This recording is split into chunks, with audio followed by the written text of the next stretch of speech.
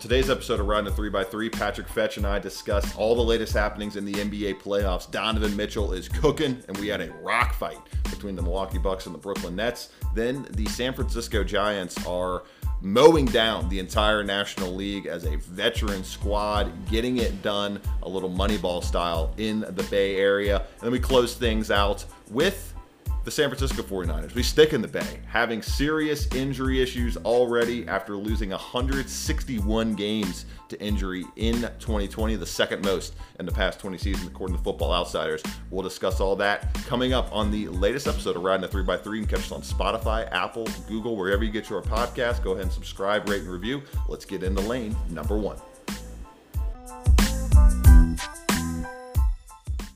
Riding the 3x3, a little morning edition on this beautiful Friday here in Cincinnati, Ohio. Made the trek down, made the full move. Patrick Fetch and I in the same cities. He's got his cup of joe. We got the beautiful cicadas, this nice little ominous background noise for this episode. Going to be a quick hitter, 3 topics that we have to get to, including NBA playoffs update as usual. Donovan Mitchell asserting himself as a true superstar in this league. And then we had, of course, go figure, a score in the 80s between the Bucks and the Nets, two of the most high-powered offenses in the NBA. Lane number 2, we got the San Francisco Giants as one of the best teams in baseball, something that not many people saw coming. And it's kind of maybe another version of Moneyball in the Bay Area, so to say. Pat and I will talk about that in lane 2. And then lane 3, unfortunate news out of San Francisco. Already had 2 key players go down the season-ending injuries, and Jeff Wilson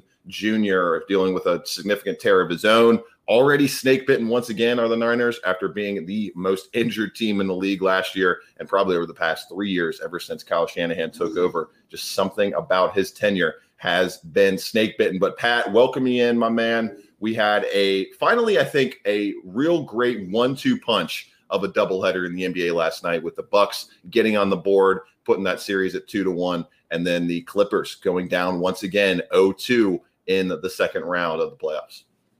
Yeah, Russ, I'm so excited to be back. We're drinking coffee on the 3x3 today, maybe the first time ever we've been drinking coffee together. But yeah, last night, NBA basketball, absolutely fantastic night, absolutely stressful night for anybody who put any money on either of these teams because really 2 great basketball games. It was an absolute shock the way that Bucks-Nets game kind of played out if you were to look at the box score. But I thought it was an extremely interesting game. I mean, the Bucks did an incredible job. It was so weird to see, the first half, how successful they were and basically just running the entire offense through Giannis and Middleton and having the other 3 dedicate all their energy to stopping KD. Like PJ Tucker exerted every ounce of energy he had solely on the defensive end of the ball, trying to contain Kevin Durant. Then on offense, basically just got out of the way, let Giannis take his 2-step Euro from the 3-point line, get fouled or do whatever that he does. So it was a really, really interesting battle. It didn't seem like either team really knew how to beat the other defense just because of the length and the athleticism. It was a lot of one-on-one hero ball. It was a fascinating dynamic in that Nets-Bucks game.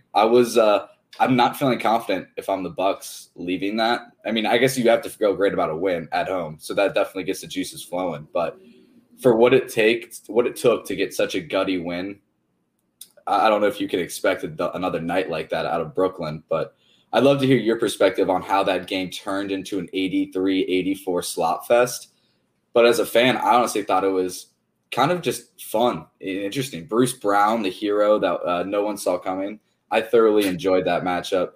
What was up with Bruce getting I think he had every crunch time shot in the last 2 minutes, it felt like. Every single time they put Bruce Brown. I was calling for Kevin Durant in my living room all night, Pat. I was like, put Kevin Durant in the screening action. And they just kept putting Bruce Brown in there and letting him take like those 8-foot floaters. That's like every single one seemed to hit every part of the rim and not go in. But yeah, the defense for the Milwaukee Bucks was stout. 11 of 28 from the field was Kevin Durant. That's exactly what you got to do against an elite scorer like that. They held him, quote unquote, to 30 points. But anytime you can get a guy as prolific as KD to go 11 of 28 and only get 30 points on those 28 shots, that's exactly what you got to do as a defense.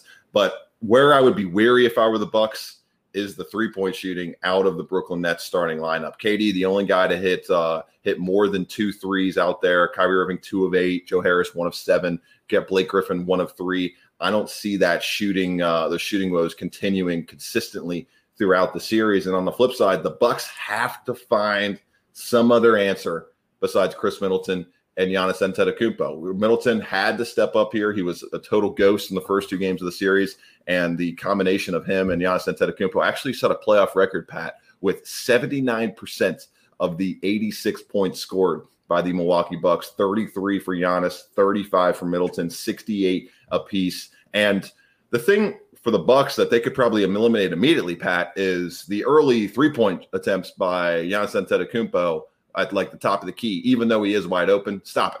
Please, Giannis, stop taking threes. You're 1 of 8 in that game. I think he's only hit 4 in the entire playoffs on close to 30 attempts. It's time to end the charade. That he should give that charade to Ben Simmons. Let him try that out and see if he can hit some 3-point shots. But it's pretty dry. Giannis Antetokounmpo is on a 3-point marksman. That was so tough to watch. I could not believe that was happening in real time as it was going on. And it's starting to affect his free throws too, I think. He can't shoot for the free throw line either. The taking 13 seconds to shoot a free throw is simply outrageous. There's no way that's helping him as a player or a shooter. He has to just figure out a way to get that all out of his mind. He's thinking way too much. It's crazy. 4 of 9 from the free throw line. Like Pat mentioned, took 13 seconds at one point to take a free throw. There is actually a rule in the NBA where you have to take a free throw within 10 seconds of receiving the ball from the official, and he was actually docked a free throw attempt because of that. But still a dominant performance out of the Greek Freak. Hits his points over, scores 33, 14 rebounds, was dominant throughout the evening, and they got the exact look they wanted at the end of that game, Pat. The defensive breakdown on the Drew Holiday transition bucket where the Bucks could have called timeout off the miss. Mike Budenholzer in that bench wisely chose not to. They left the game in the hands of their veteran, pushed in all the chips for him, point guard. He didn't have a great night, but he had a great play on that one. Ended up 4 for 14 from the field, only 1 for 4 from 3, but had the most clutch bucket of the entire series so far for the Milwaukee Bucks on the spin move he put on Kyrie Irving. Did not allow Kevin Durant to transition over in the lane and be able to contest the shot, and that's what ultimately gave the Bucks the lead and gave the Bucks a chance to win this game. So I would still say the Brooklyn Nets should be heavily favored going forward. I didn't see a whole lot in this kind of weird slugfest of a game that makes me think they've solved Brooklyn. KD missed a lot of shots that he usually hits throughout this contest. Kyrie Irving missed a lot of open shots. Joe Harris missed a bunch of open shots. That guy was just comatose, Pat. 1 of 11 from the field.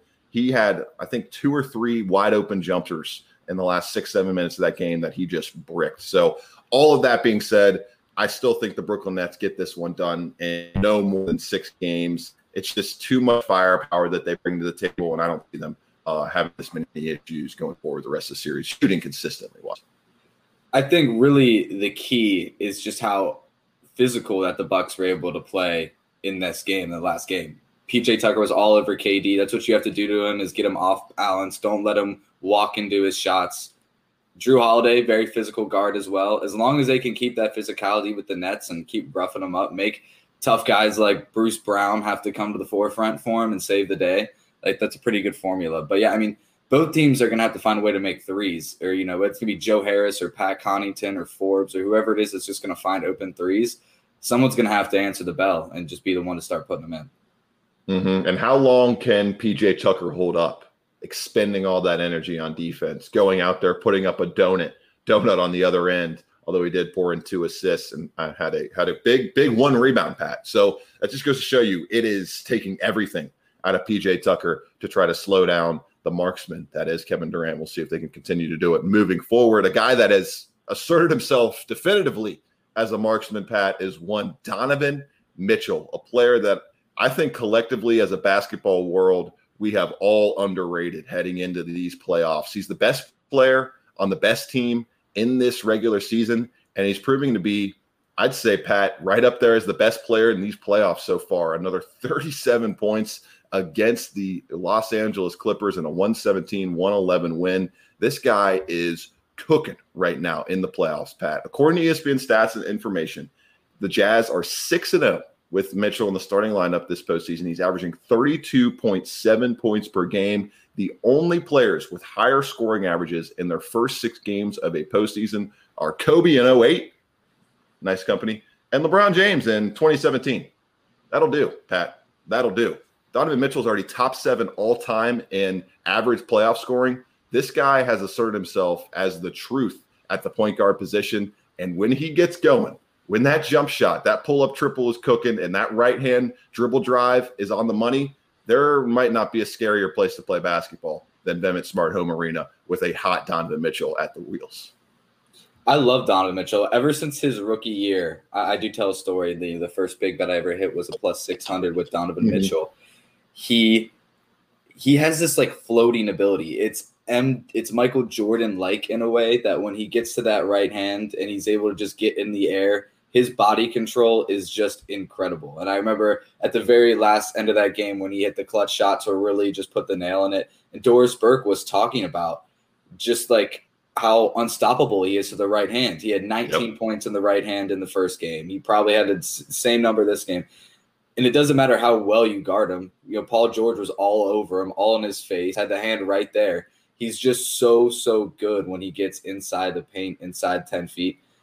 And he uses the glass so well. I think that's another thing, Pat. He uses his height disadvantage as an advantage on his shot attempts because old school, I'm an old school guy. I want these players to use some more glass, man. Use the height, use the old higher elevation on your shot range, and you can get it over the long arms of some of these defenders and still put it in the cup. And that's the thing is I really don't think the Clippers played that bad in this game. I really think they played well for the most part. The Clippers are getting the best game from the Mavs that they played pretty much the best they could in that series. The Jazz right now are pretty much playing the best basketball they can.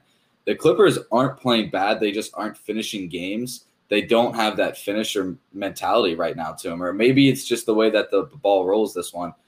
Jordan Clarkson was the key to this game. Jordan Clarkson had all of the Jazz bench points, 24 off the bench. That's, I mean, legitimately the sixth man of the year right there with all of the exactly. That's the type of player that they needed was that sixth man of the year that he was in the regular season to really elevate this team to be a contender, to really, for me to take them seriously. He had an awesome game, crazy efficient. So 6 for 9 from 3. 2 turnovers. So he was just solid all around, Clarkson was. And if you're getting that type of efficiency from him, especially with the lack of depth that the Clippers are dealing with. I mean, Boogie Cousins really has been the best player off their bench in the limited minutes that they can get him. Patrick Beverley had a couple moments, but he's still terrible. Just no offense. 0 for 5 from the field from Patrick Beverley. Did go 3 for 4 at the line, but that's a great point you brought up, Pat. And I was actually right about to jump into that as we segue out of lane 1 here in just a moment. But the Clippers, they're tapping into DeMarcus Cousins, who is on the street basically 2 or 3 months ago. They're basically tapping into the same coffers that the Nuggets are tapping into, trying to find offense. But the Nuggets have had 4 of their starting 5 taken either off the team by trade or injury over the past couple months. For a team that you and I thought was very talented coming in, Marcus Morris Sr. laying a donut so far in the series. Another 0 for 5 performance from downtown. He was 4 of 11, only 8 points. They have to get more out of him after paying him $60 million this year. Another $60 million player, Luke Kennard, who was getting all this love for finally getting in the game, Pat. Well, he didn't get much playing time against the Jazz, only took 1 shot in 10 minutes, 3 points. So, if you can only rely on Kawhi Leonard and Paul George, it's just going to be a big problem. And it's going to be easy for this Utah Jazz team, one of the best defensive teams in the NBA, with the Defensive Player of the Year who got his award in front of that crowd last night. That was kind of an omen right there that they were going to probably cover the spread on that one with that crowd getting that into it before that announcement was made on the center court. It's going to be very tough for you to score on this team. They are the number 1 team in the West, and they have been the number 1 team in the NBA for almost the entire season for a reason. They are very good on both ends of the floor, and you have to have consistent play out of your top 7 players to be able to not only beat them, but beat them on their home floor, which obviously the Clippers were not able to do. They're down 2-0 in this series to a Donovan Mitchell-led team that has their star guard averaging 41 points per game. against the Los Angeles Clippers in a 52.5% shooting effort so far for Donovan Mitchell. The old kiss off the glass is working very well. I don't know, Pat. I don't know if they have an answer for Donovan Mitchell. And if they don't have an answer for Donovan Mitchell, it's going to be very difficult for them to stop the plethora of scoring guards and forwards that go down their roster. 23s in this game, a Utah Jazz playoff record. Joe Ingles was getting in on the action. He had a lot of open looks because of Donovan Mitchell. You mentioned Jordan Clarkson getting in on action. He had 24 points and got a lot of open looks while on the floor with Donovan Mitchell. So they got to start, the Clippers do, by figuring out that number one issue of, the star guard averaging 41 points per game. Go figure. That's the number one thing they have to do. 117-111 victory for the Utah Jazz over the LA Clippers, who fall down 0-2 to the Mavericks, come back and win in 7 games, and now fall down 0-2 to the Utah Jazz. All 10 other teams in NBA history to fall down 0-2 after going down 0-2 in their first round series have not come back to win the series, Pat. So very long odds for the Clippers to eventually pull lightning out of the bottle and do it once again, but we'll see what they have in store once they head back to LA for games 3 and 4 starting on Saturday. Another team getting it done in the state of California, Pat, the San Francisco Giants, who are the number 1 team in the National League. We got Kevin Gossman as a legit Cy Young candidate out here, just out of nowhere. It feels like Billy Beanball, Moneyball, just on the other side of the bay. And go figure, in a year where you and I were just salivating over the Padres, Dodgers, how are they going to be jockeying for that number 1 position in the NL West all season long? Nope. It's the San Francisco Giants, a game and a half ahead of the Dodgers and 2.5 up on the Padres for that number 1 slot in the National League. Russ, what year is it? Is it 2012? Is it 2014? Am I dyslexic? What's going on? It's not 2021. It's 2012. Who is leading the San Francisco Giants in this incredible year? Brandon Crawford, Buster Posey, Evan Longoria. What is going on, dude? What is happening in San Francisco? I actually hate the Giants. All right, I'll be frank about it. I despise the Giants for what they did to the Reds in 2012. Going up when the Reds went up 2-0 in San Francisco, came home and just lost 3 games in front of all the loving fans in Cincinnati. I'll never forgive San Francisco or Buster Posey for the grand slam that he hit against Matt Latos that crushed my soul. So no love here for the San Francisco Giants. No love for Buster Posey. But here he is, absolutely tearing the cover off the ball. You want to hear some things? Buster Posey's slash line. He's hitting .336 with a .411 on base and a .577 slugging. He is a 170 weighted runs created plus. That means he's literally been 70% better than the average major league player. Buster Posey has been out of his mind at the plate this year, and he's a catcher. He's still been great. He's going to be the starting catcher on the All-Star team this year. Brandon Crawford, he's got 14 homers at the shortstop position, still playing awesome defense for him. He's electric. And Longoria is just back to doing his thing. 280 with a .375 on base, 500 slugging. He's got a 146 weighted runs created plus. Not even getting to the pitching. Like you talked about, Gausman, Cueto's been super solid. I want to say that this team's not for real, but that the Dodgers and Padres. But I don't know what's going to happen to them. I guess they're just going to get old in August, and then they're going to get tired. But, man, this team is just lighting the cover off the ball.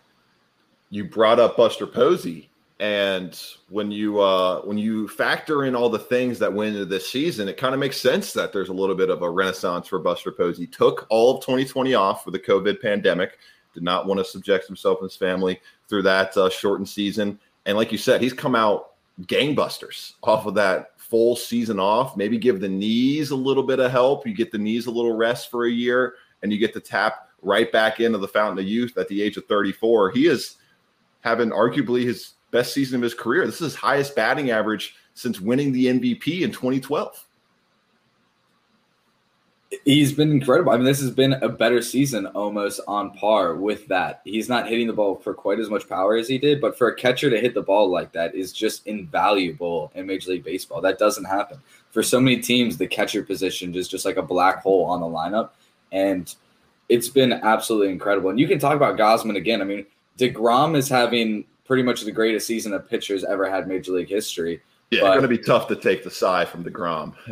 You're not. But Gausman, we got to give him the flowers. You're right, for sure. Absolutely. If he's not going to be runner-up 2-3, I'm going to bring it up right now and see it. So he's 5th right now in pitching WAR. There's been some great pitchers in Wheeler and Woodruff right above him in the National League, but his ability to just get outs and ground balls is incredible. He does not get hit hard whatsoever. A 7% home run rate. I think he's given up the least. He's given up the least percentage of home runs per hits all year. So people are just not hitting the ball hard. They're not getting the launch angle on him. He's just making people dead in the ground with baseballs, and it's a beautiful thing. If you're the San Francisco Giants, he doesn't even need it to in that ballpark. So I'm not rooting for the Giants to make the playoffs. So I hope this doesn't continue. I'll be frank about it, but I mean, they would just be stealing a spot from the Dodgers and Padres. But I mean, we should talk about the Dodgers. Talk about the injury bug. I mean, the Giants have been blessed. They've got these old guys who've been able to stay healthy, play most of these games. Healthy. The Dodgers just can't catch a break. And they got Albert Pujols in that lineup now taking at-bats for him. Like, what has happened for the LA Dodgers that they've gotten to this? He's almost an everyday starter since coming to the team. It's brutal. We thought he was going to literally set the major league record for wins. They start the year 15-3. Now they got Pujols at first base. And what in the world has happened? What kind of curse did the Dodgers receive over the last couple months? Because I want nothing to do with it. So right now we got the Giants sitting at a plus 74 run differential. It's the second best behind the LA Dodgers in the National League. Does it feel like it's going to sustain, Pat, as we sit here about 61 games into the season? A little bit, a little fewer than the halfway point, but not quite. I don't know that it's fully sustainable for the entire season. Like you mentioned, it's an older roster, a lot of veteran guys that could break down once we get to the dog days of August and obviously the last month in September. I mean, there's nothing right now that tells you that it can't for the most part, right? I'm going to take a quick little peek at their schedule, see what I can I mean, they've had – the Giants right now, when you look at them, they're first in baseball in home runs. They're third in fielding, 5th in earned run average. And according to Fangraphs, they have had a playoff odds increase from 5% at the start of the season all the way to 55%. Like, this team pitching-wise has the baseline overall staff backing to make you think that it is sustainable. 5th in the earned run average, 4th in quality starts with 27 so far this year, a 1.12 whip, and a 220 overall opponent batting average. All of those are top 5 marks in the majors. And when you have a pitching staff that's that well put together, it can ward off a lot of wear and tear down the line. But like you mentioned, they have stayed very healthy versus the Dodgers being very unhealthy so far this season. They've also had a very favorable schedule looking into it. They've played the Marlins about 7 times. Even though they're no push away, they're still not a great team in this. They play the Rockies quite a few times. They've been able to play the Rangers already this season. We look into their second half of the schedule. Then we come up with the Oakland A's. We're coming up with a lot of Mets games. The Mets have been great. A lot of Brewers matchups, Padres, and a lot of those Dodger Padres. So they're definitely going to have it in for them in the second half. And especially you talk about an older roster. I wonder how that's going to hold up in last form. It'll be very, very interesting. I'm still taking the Padres and Dodgers to finish over them. I just think the firepower and the star power of those two teams is just going to be too much and too dynamic. And I think those are two franchises who are just not going to lose this year because they have so much invested into these seasons. Yeah. So I'm still going to put my money with those guys. But should we talk about the sticky stuff real quick? Go ahead and address that. The powers that be in Major League Baseball trying to crack down on the pitching savants working all their magic. But as we close out the Giants talk, Pat, this is very interesting. Remaining strength of schedule for all 30 MLB teams going forward with about 100 games to play roughly. Padres only have about 98. But the Giants, 27th hardest remaining schedule. So they have the 4th easiest remaining schedule left. Philly, 3rd easiest. And then guess who's It says number 1 and number 2. The Dodgers and the San Diego Padres have the easiest and second easiest schedules remaining. So it says the Giants have the easiest schedule remaining, one of the easiest. Yeah, they are. They have the 4th easiest schedule left, 485 winning percentage. Dodgers have the easiest schedule of any team in the majors left at 479. Where are Redlegs in that?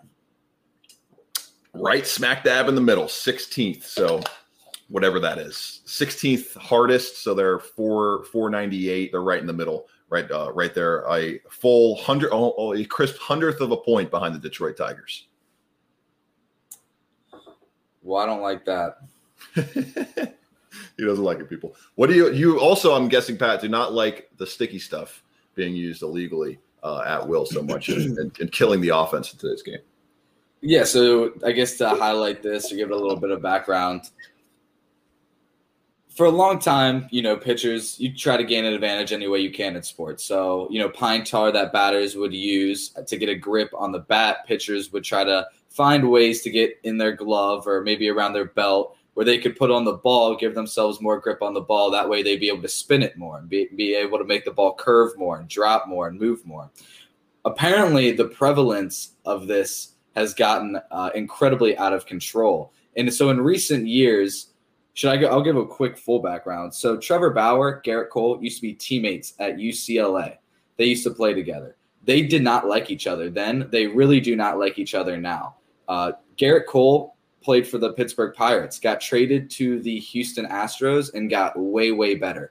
Trevor Bauer said it was because in Houston, he started to cheat and use a lot of sticky stuff, and his spin rate went way up, and he became the best pitcher in baseball, led baseball in strikeouts. And Trevor Bauer wasn't so happy about that. He started telling the media that some guys are pretty much said the only way that you could increase your spin rate by 200 plus revolutions or that much overnight would be to use a sticky stuff or use some type of cheating method to make your finger stick to the ball. Trevor Bauer, in one game in Cleveland playing for the Indians, basically used sticky stuff. His spin rate raised that game, and he basically said, yeah, I cheated that one game. That's what you can do. Well, if we want to fast forward to Trevor Bauer in Cincinnati winning a Cy Young, Trevor Bauer had the highest spin rate of any pitcher in baseball for the rest of the year. He went and won a Cy Young. He basically said that he was going to develop his own that was better than anybody else's. He had scientists, chemists. They were using Coke and boiling stuff down and just doing like science projects. And apparently there's a whole thing about teams who have their own pretty much patented sticky stuff that they pass down through everybody in their leagues, and that pitchers are going from team to team showing them like different sticky stuff, and that like the Dodgers and Reds were interested in getting Trevor Bauer because he had some really, really good sticky stuff that he could help bring and show basically show the importance of spin rate to everybody in the rosters. This is like real Michael's secret stuff in baseball from Space Jam. Exactly. And so the one event that really escalated the whole thing was in St. Louis, where their relief pitcher, Giovanni Gallegos, came into the game and had some conspicuous-looking things on his hat.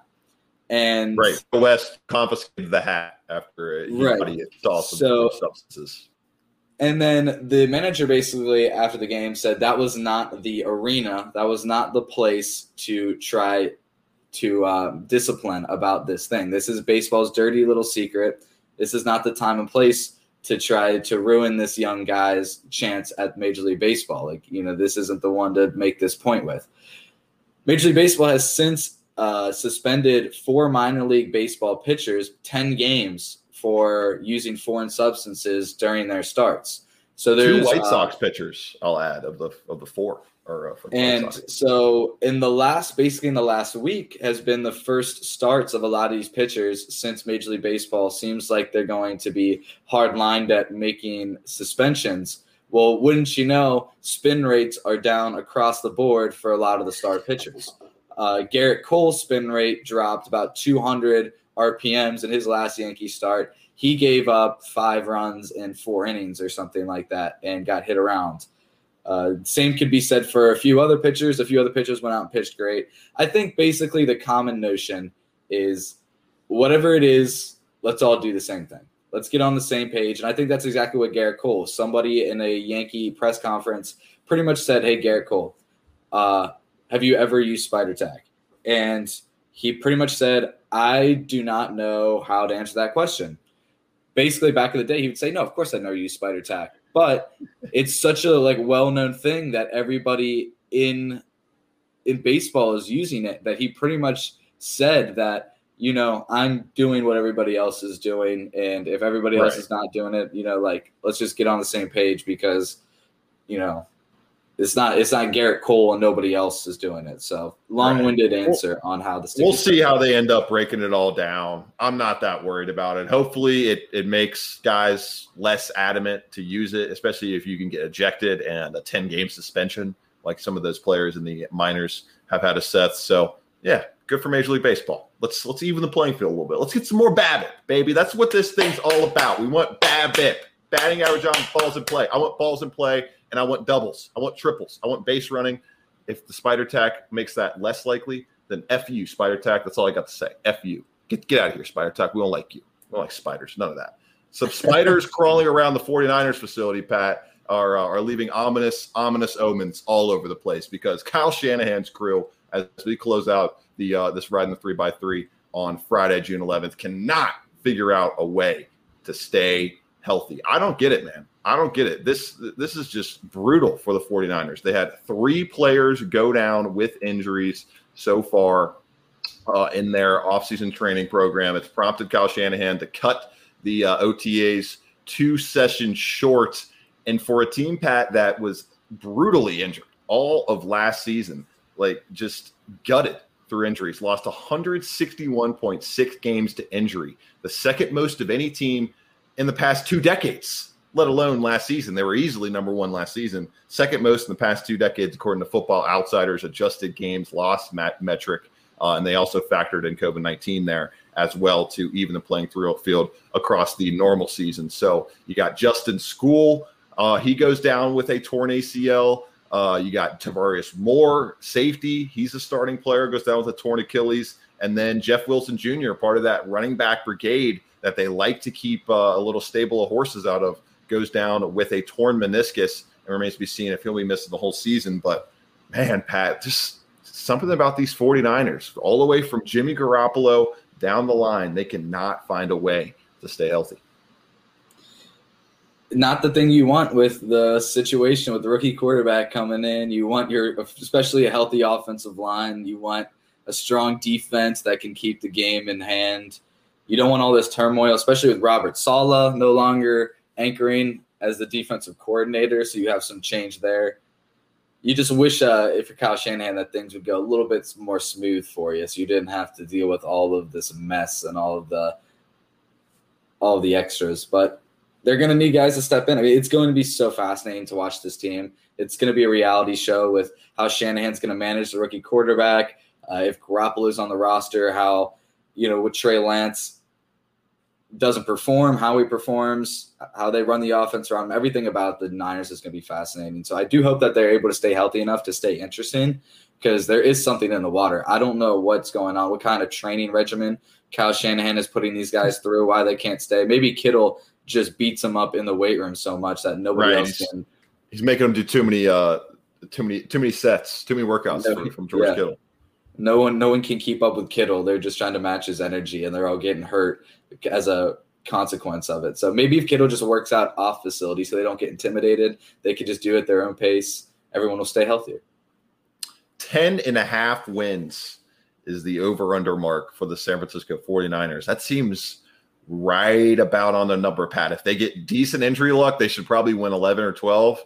But if they get hit with this bug, if this continues, I would say, 9, 8 wins, especially if Garoppolo, you can't get out of September. You got to get Garoppolo out of September, or they might not even want to get him out of September if Trey Lance comes into camp and starts to wow people. Rookie defensive coordinator, like you mentioned, with Robert Saleh on the way out and DeMeco Ryans on the way in. How do they adjust their defensive schemes based off that? Is it mostly going to end up being a talent-dominant type of scheme that we saw Robert Saleh running, or is it going to be a draw-it-up type of mastermind type of scheme that leaves San Francisco, and now they are hurt more on the defensive side of the ball because of it. It's a very interesting scenario for the 49ers, who are just trying to stay healthy as they wait for training camp to open up on July 31st. For Patrick Fetch, I'm Russ Heltman. This has been a little bit of a quick, rapid-fire riding the 3x3 on a Friday morning. Been a lot of fun to chop up all of the NBA playoffs action, the Giants being the number one team in the National League, and then pour one out for the San Francisco 49ers. Just unfortunate injury bug already hitting them. Everyone have a great weekend. We'll talk to you on Monday.